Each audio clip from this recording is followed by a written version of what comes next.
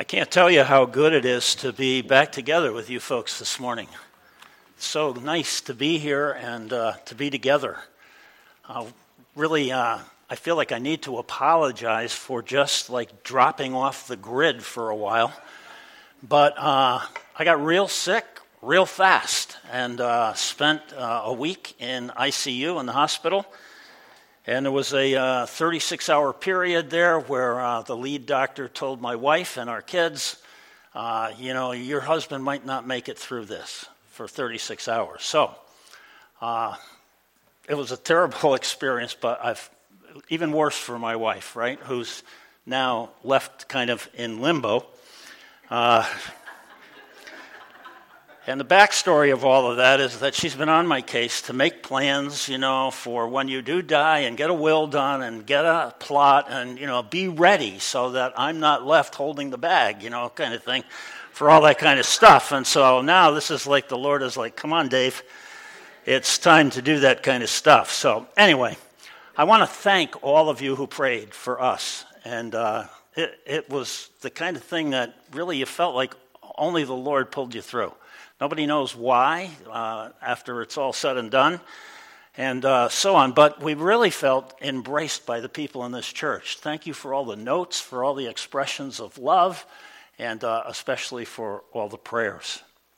We felt very embraced. So now, on the other side of that whole experience, I'm asking the question, why? How do you make sense of what happened? And I'm asking that question, why? Why, Lord, did you allow this to happen to me? What am I supposed to learn from this? What's the lesson that I'm supposed to come away with? Please help me to understand what you're doing in my life by allowing me to come right up close to the edge. What am I supposed to get that I still don't get? You ever do that? Ask the question, why? You ever have something tough happen in your life and find yourself for a while afterwards, you keep asking, why? Why did this? How do I make sense of this? How do I interpret what's going on in my life? How do I discern what the Lord is up to? And it seems to me that over this past year, anybody associated with Ridgefield Baptist Church has probably asked that question, why? Many, many times over this past year. And when we do that, when we ask the why question, usually when I need the Lord to speak to me or ask him to speak to me and explain, kind of things that I don't understand, the Lord usually does it for me through Scripture. Certain passages of Scripture kind of bubble to the surface, and I end up kind of focused on a couple of those Scriptures. And for me, at this point in time anyway, after the whole hospital thing, I was really foggy. I felt like the world was happening, but I couldn't get on board. You ever have that experience? Somebody told me it's just like being high. No, I don't know. But I was like totally out of it. You can talk to my wife. She's like, who are you? Kind of thing. Because I don't know whether it was the drugs that I got in the ICU or whatever, but I couldn't get on board, and it was very frustrating because I couldn't do anything about it. I talked to myself, I pray about it, and the whole world was going on, but I just could not catch up. I couldn't get on board, and so I turned to the Scriptures and try to fill my mind with those things. And two Scriptures bubbled to the surface, and I thought I would just share them with you this morning. I know we have this service of reflection afterwards, and so I thought I would prep us for that or just share these couple of Scriptures to create a context. And both of these Scriptures come from the Apostle Paul. And the Apostle Paul is such a great example to follow, right? The Apostle Paul, he just experienced it all. And I would say to you, arguably, that the Apostle Paul is probably the best disciple of Jesus that ever existed. He wrote 13 of the New Testament books. He's had a brilliant mind.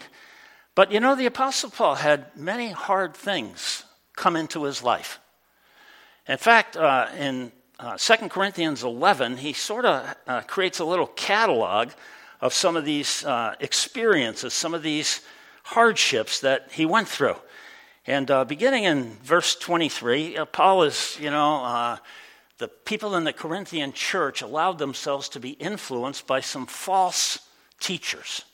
And they're talking about how great they are and, trying to lure the people away from Paul and the gospel and Paul's teaching. And so Paul is going at that. And in the process of doing that, he says, are they servants of Christ? I'm a better one. And then he starts with this catalog. He says, I know I'm talking like a madman, but I've got far greater labors. I've got far more imprisonments with countless beatings and often near death. And that's the phrase that got a hold of me. Often near death, Paul was. 5 times I've received at the hands of the Jews 40 lashes less 1.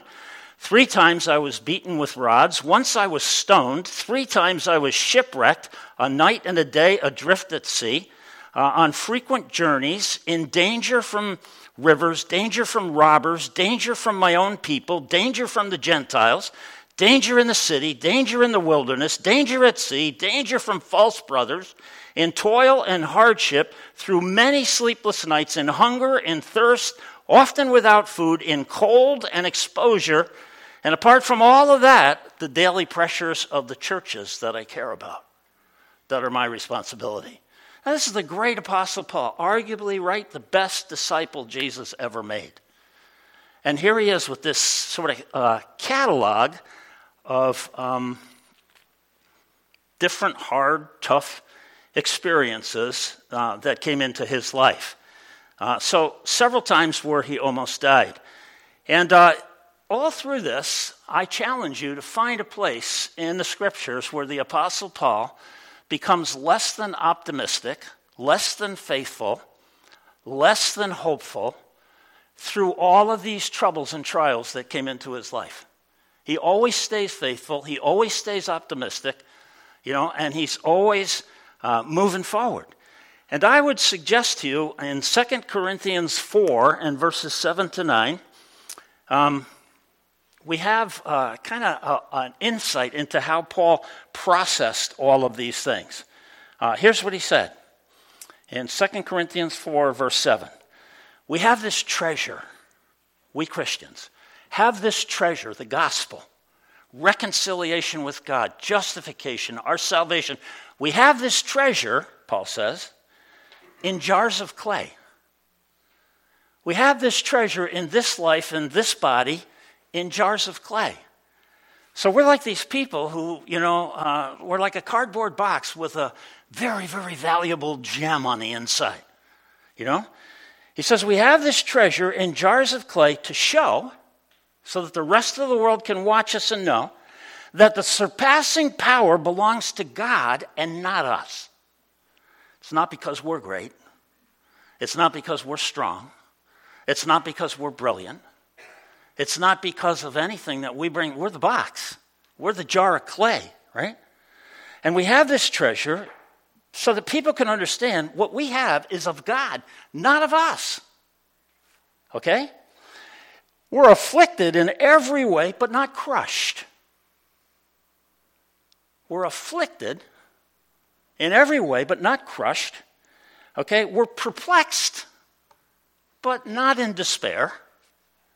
He says, we're persecuted, but we're not forsaken. We're struck down, but we're not destroyed. Always carrying in our bodies the death of Jesus, so that the life of Jesus may also be manifest through our bodies. For we who live are always being given over to death for Jesus' sake, so that the life of Jesus may also be manifested in our mortal flesh. So death is at work in us, but life is at work in you. How do I make sense of it all? How do I make sense that God allows these different tough experiences to come into our life?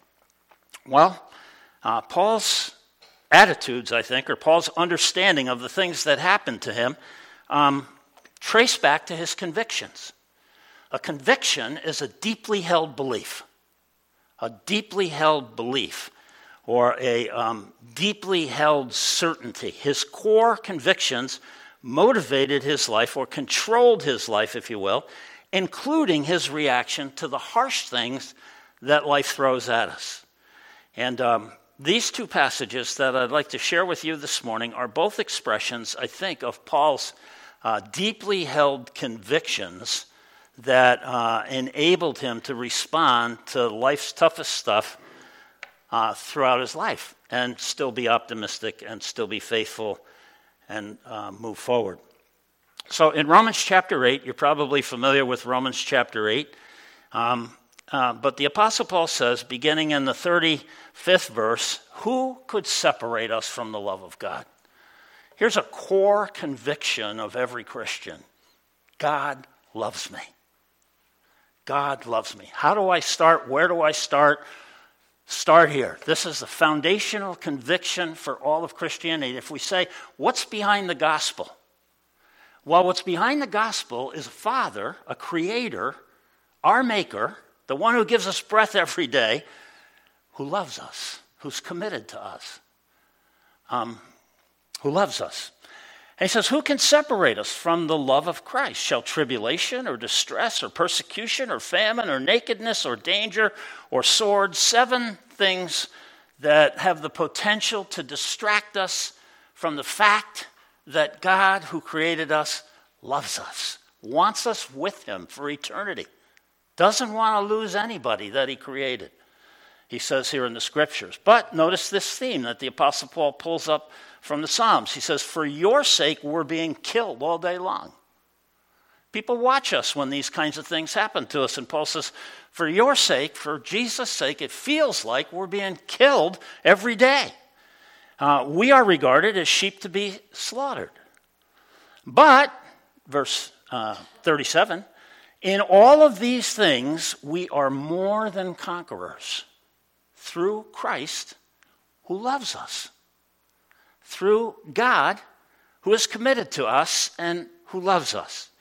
God so loved the world, right, including us, that he gave his only begotten Son, right, that whosoever would believe in him and put their trust in him should not perish but have everlasting life. God so loves us. And Paul says, you know what? What can separate us from that love? What can separate us from the Father's love? Now, I just want to ask the question, I want to pause here a second and just kind of ask the question, do you know that you're loved by God? Okay, and in an experiential sense. I know we know this academically. I know we all have this, and yeah, of course, John 3:16, we all know that. You know, and yes, God loves me, it's academic. But do we experience the love of God? Do we contemplate what are the consequences in my life of the fact that the God of the universe loves me, knows my name, knows how many hairs are on my head? How does that play out in my life? When you're in the ICU, I was in the ICU, there's 6 surgeons in the room, you know, and they're going to put this line in and put that line in, and you're just laying there helpless, like, you know. When you turn to this Father who loves you, who's the great physician, it makes a difference to be in it with him. Do we know his love? Do we meditate on it? Is it more than just academic? Do we feel love? Paul lists 7 things here that have the potential to take that love away from us or to distract us, I like to think, distract us from his love for us. And then he says, you know what? In all of these things, we're more than conquerors. He says, no, don't let those things distract you from the core conviction of God's love for you. Don't let those things distract you. We're more than conquerors. And then he goes on, he lists 10 more things that Satan throws at us that would make us question God's love for us. Now, the Greek word here for this word conqueror is hyperniomen. Hyperniomen. In the middle of that word is N-I-K, right? N-I-K-E. Nike is the word for victor. And there's a company that's made a lot of money over being conquerors. The word literally means overcomer. Overcomer. And Paul says, yeah, all of these horrible things come at us and happen to us, but in all of these things, we are more than conquerors. We overcome. And on the beginning of that word is the word hyper. And hyper is hyper. We know what that means, right? It means over the top. It means, somebody who isn't just a conqueror over one thing, but is ongoing, conquering whatever comes their way. And notice what he says. All of these things we're more than conquerors through him who loved us. How do we conquer these things?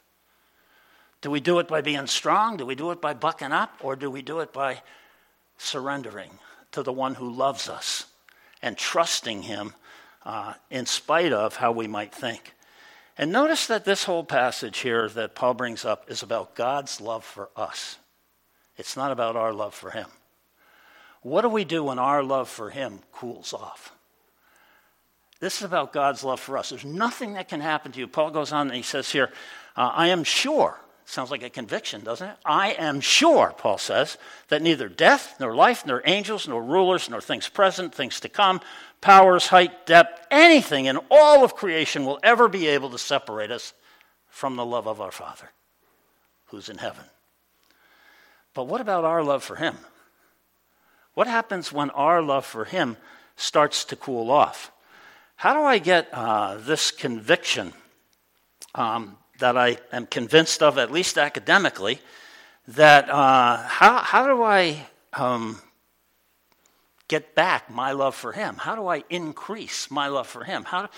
Is there some way by which God allows these tough things to happen so that we come out the other end with a renewed and increased amount of love for God in response to his love for us? You notice in the passage we read this morning from 1 John, it says this, we love, why? Because he first loves us. God always goes first. God loves first. And that's the one thing we can count. It's the convictions, the bedrock upon which we build everything else. God loves us. And it's a wonderful thing. And so how do I take my conviction about God's love for me and allow it to influence me to increase my love for him? And I think we have a clue in 2 Corinthians chapter 10 and verse 5. Here's one way the Apostle Paul did it, I think. He said this, we destroy arguments and every lofty opinion raised against the knowledge of God, and we take every thought that comes into our mind and subject it to what we know about what God has revealed to us, especially through Christ. Now, somebody estimated, I read in preparing for this morning, somebody estimated that there are about 4,500 thoughts that pass through our minds every day. That's a lot of different thoughts. Come at us from all directions, right? The media, TV, friends, spouse, kids. All these thoughts keep going. Paul says, here's how I do this. I take every thought and I subject it, right, to what I know God has revealed to me. How do I get my convictions to actually transform my life? Well, again, Paul in Romans 12 says, we are transformed. You can change your life by changing your mind. We are transformed by the renewing of our mind. If there's something in your life you really don't like and you really want to change it, change the way you think about it. Take however you think about it and subject it to what Christ has revealed about himself. We are transformed by the renewing of our minds. This past week marked the anniversary of my dad's passing. And so my dad had his own business, excavation, and so I worked with him a lot in my formative years. Even when I was little, he would take me with him and so on and so forth. So we were pretty close. So when he died, I had this thought that I'm not going to be able to talk to my dad anymore. And it really made me sad. I mean, it put my countenance was just like bummed out. And I kept saying it over, and then things would happen, even like maybe 2 years out from his passing, something would happen. I'd be like, I got to call Dad and tell him what happened, and I'm still thinking like that. And then one day it was like the Holy Spirit broke through and said, you'll talk to your dad again. Haven't you read in the Bible where we'll know each other in heaven and for eternity? And it changed my whole countenance, if you will. It just changed like, oh yeah. All I have to do is remember so that when I get to heaven, I can tell them what happened, kind of thing.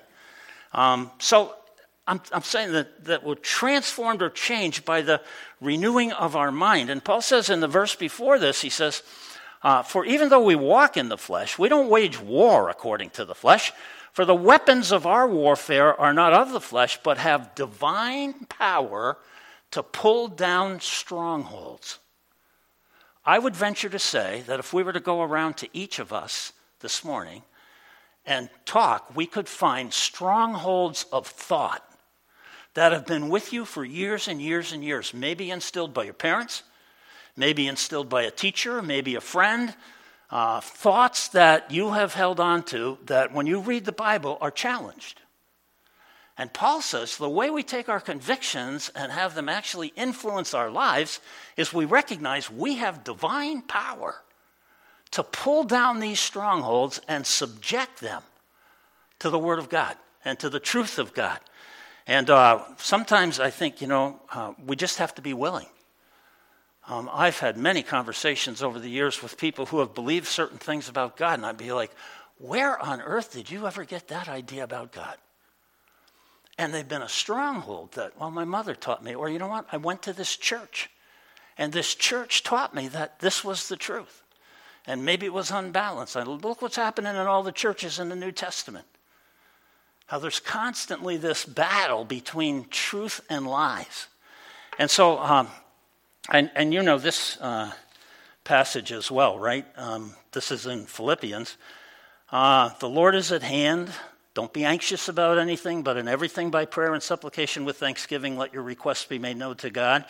Finally, brothers, whatever's true, whatever's honorable, whatever's just, whatever is lovely, whatever is commendable, if there's any excellence, if there's anything worthy of praise, think about these things. Do you realize your thoughts are a choice? We get to choose what we think.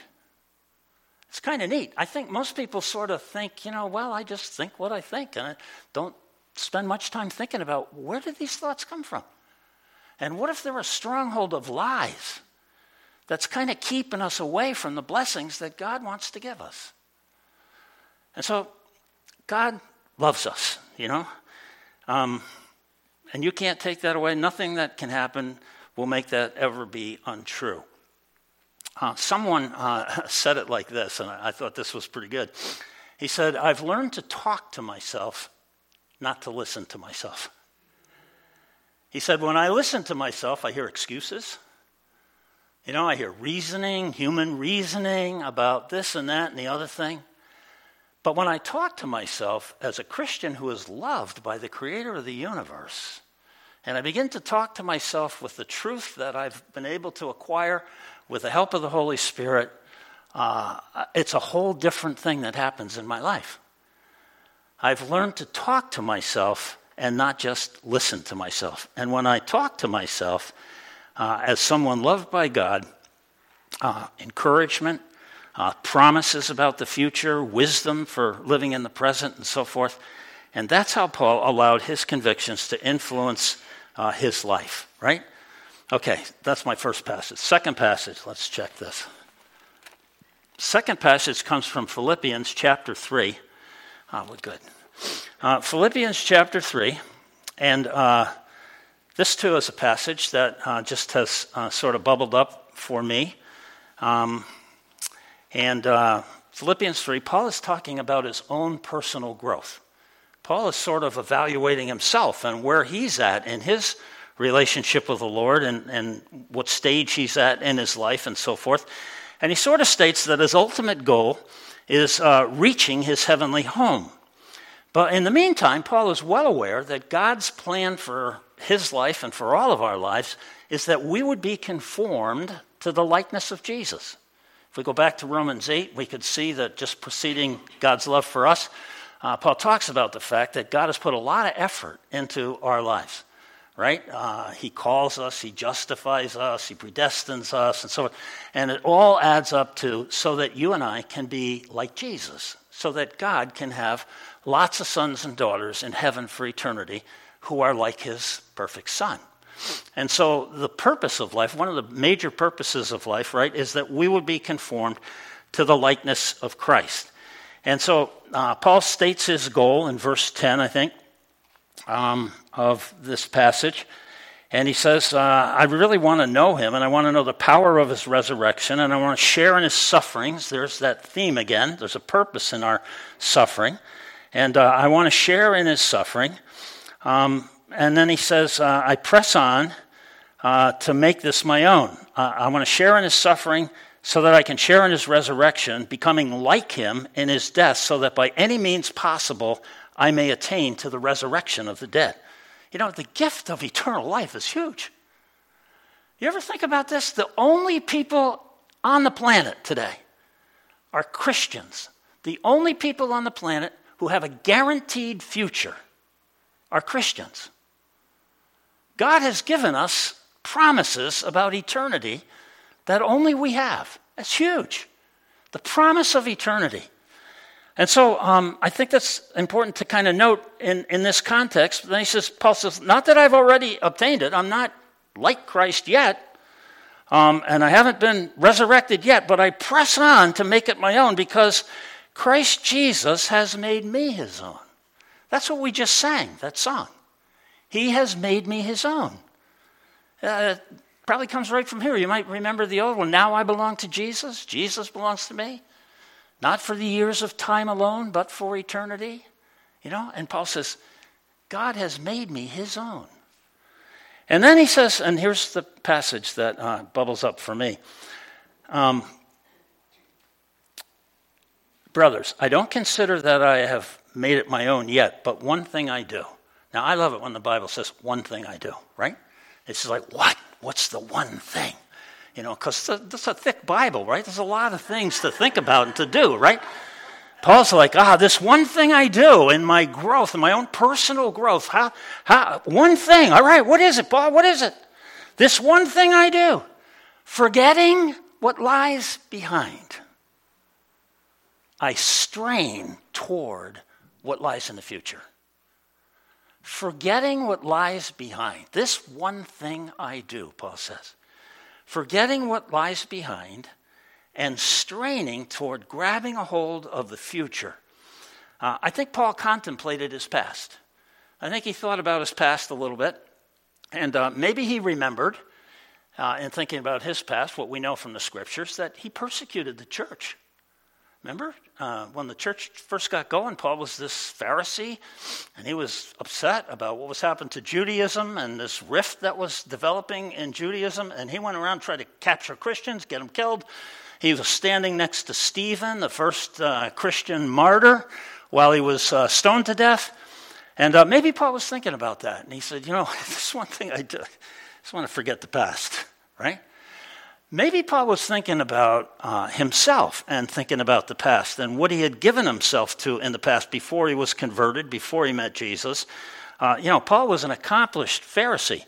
He says right in this passage, if you have your Bibles out, starting in verse 4, he says, though I myself have reason for confidence in the flesh. Paul says, I'm a pretty good guy here, man. I'm one of the good guys. He says, if anybody thinks they have more reason for confidence in the flesh, I have more. Circumcised on the 8th day, of the people of Israel, the tribe of Benjamin, a Hebrew of Hebrews, as to the law, a Pharisee, as to zeal, a persecutor of the church, as to righteousness under the law, blameless. Paul's like, I'm quite the guy. Paul says, this one thing I do. You know what he says? If you keep reading, he says, I consider all that rubbish compared to the value of knowing Christ Jesus as my Lord and Savior. You know, Paul says, maybe in thinking about the past, maybe he was thinking about his accomplishments. Maybe he was thinking, you know, I've done quite a bit. I've planted a bunch of churches. I've done these journeys. I've suffered through all this stuff. I've led these people to Jesus. I've helped set up leadership in churches so that they can thrive and do God's will and so forth. And, you know, I've done quite a bit in the past. This one thing I do, he says, forget the past. Forget the past. The past doesn't matter. And then he says the second part of this is, I forget the past, but I strain toward the future. Now let's ask ourselves a question here. Would you say that your thought life is focused more on the past or the future? It's much easier to think about the past because we're familiar with it. We know it. We lived it. We experienced it. The future's a little different. We have to depend on what our Father has revealed to us and trust Him to actually put confidence in what's going to happen to us in the future. This one thing I do, Paul says. I forget the past and I grab hold of the future. Paul's trying to say, minimize the influence of the past. Don't allow the past to limit our future. And I thought, do you remember Lot's wife? Remember the angel said to Lot and his wife, don't look back. And Mrs. Lot looked back. And she turned into a pillar of salt. And so Paul realizes, I think, that his mistakes, his failures, his sins are not going to limit his future. He's been forgiven. That's what the cross was all about. He knows that God is for him, not against him. It's all been dealt with on the cross, and neither should successes distract us from what God has for us in the future. How huge is it that we know our future, that we have a guaranteed future? And in the meantime, Paul says, this next verse, 14, I press on toward the goal for the prize of the upward call of God in Christ Jesus. And then he says, let those who are mature think like this. Follow my example. I press on for the prize. What's the prize in the Christian life? I press on for the prize, and Paul describes the prize as the upward call of God. Now that's now, and it's future, right? The upward call of God. We're called to be godly. We're called to be like our Father who loves us and created us to be like Him. We're made in His image and His likeness. And I just translate that as Paul saying, I strain to the future to grab a hold of that for which God grabbed a hold of me. I strain to grab a hold of that for which God grabbed a hold of me. And it is a strain, right? I want to grab a hold of what God grabbed a hold of me for. Over the years, I've encountered people who've gotten stuck in the past. Some people are stuck because, some decision they made in the past that was a bad decision. I don't know how many people I've talked to, I married the wrong person, right? I made this terrible decision in the past and now I'm stuck with it and poor me. I bought this piece of property and the value went down. I invested in this company that my friend was running and I lost all my money and, and on and on and on. Stuck in the past. And there's other people who are very successful, and they've sort of checked out of life now. And all they can talk about is the good old days when, I was the president of this company and, and I was unfairly treated and they threw me out and blah, blah, blah, blah, blah, blah, blah. We can't get stuck in the past. This one thing I do, whether it's good or bad, the past, God's got a wonderful future for us. And so I just thought it was important, for me anyway, to share that with you because I don't think the past should define or put limits on our future. Sometimes something traumatic happens to us and we're sort of frozen in our tracks, right? And we just have a hard time moving. It's like that period of time in my recent past where I couldn't engage. I couldn't move. I was just in a fog, And so we have to ask the Lord to help us in all of that. And, we certainly can learn from our past, right? One of the things that Paul says in Ephesians, he says, you know what? You and I are the workmanship of God. You remember reading that passage? You and I are the workmanship of God. If somebody calls you a piece of work, say, yeah, you're right. You are right. A lot of thought from God has gone into making me who I am. God chose your parents. God chose various experiences He allows in and out of your life. He surrounds you with certain people and so on and so forth. God has put a lot of effort to get us to where we're at today. And that passage of Scripture says, you are God's workmanship created in Christ Jesus for good works, which God has prepared in advance for you to do. Do you realize God's got a future for each of us? Between now and the time we die, God's got good works which he's prepared and he's orchestrated and built into us exactly what we need to be able to do our part in his kingdom.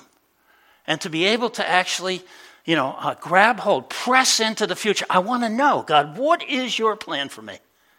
What is the good work that you have for me? And I'm going to give myself to it. And I'm going to trust you to give me what I need, to continue to give me what I need in order that I might do my part in the kingdom of God. It's such a great verse to understand that no matter who you are, no matter how old you are, don't check out, don't use the past, just forget the past and focus on the future and ask God, what is that good work that you have for me to do? What's your passion for ministry? What do you wish God would do different? And offer yourself as a servant to be able to do that thing. Ultimately, Paul says, I press on for the prize, the upward call of God. It's good to recognize the prize of Christianity starts here, but it's not found in this life, but in the life to come. So, just so that you don't forget this passage of Scripture in Philippians 3, this one thing I do. Here's what you could do on your way out of church today. As you get in your car, okay, and you sit there, look at the size of your windshield and how big it is so that you can see forward. And then look at the size of your rear view mirror and see how small it is so that you can glaze back there and you can see what it offers to contribute in order for you to move forward. But is your focus mainly in the rearview mirror? Or is it in the big future that God has prepared for us in advance? It's already set. He's already got a plan. But it's in the future. God's will for your life is in your future. Psalm 63:3 says this, your love, O God, is better than life itself. Your love, O God, is better than life itself. Now, I love life. Life is great. But there's something better than life itself, and it's the love of God. Let's pray together. Gracious Heavenly Father, we pause here, and we're so thankful that you're a speaking God, and that you're a loving God, and that you love first, and that you speak first, and that we, Father, can entrust ourselves to you as your children, you as our Heavenly Father, and that we can experience, Father, that love in our lives. And I thank you for the instruction of the Apostle Paul here that encourages us to think about the future. And it's harder than to just live in the past. And so many of us just don't think about it too much. But when we do think and realize that you have a part for us to play, all of us, no matter who we are, you've invested all kinds of workmanship to make us who we are. None of us are perfect. Like the Apostle Paul, we haven't attained what Christ-likeness yet.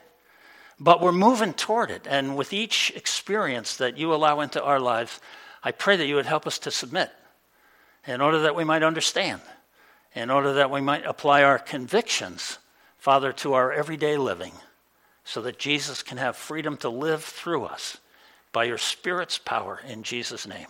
Amen.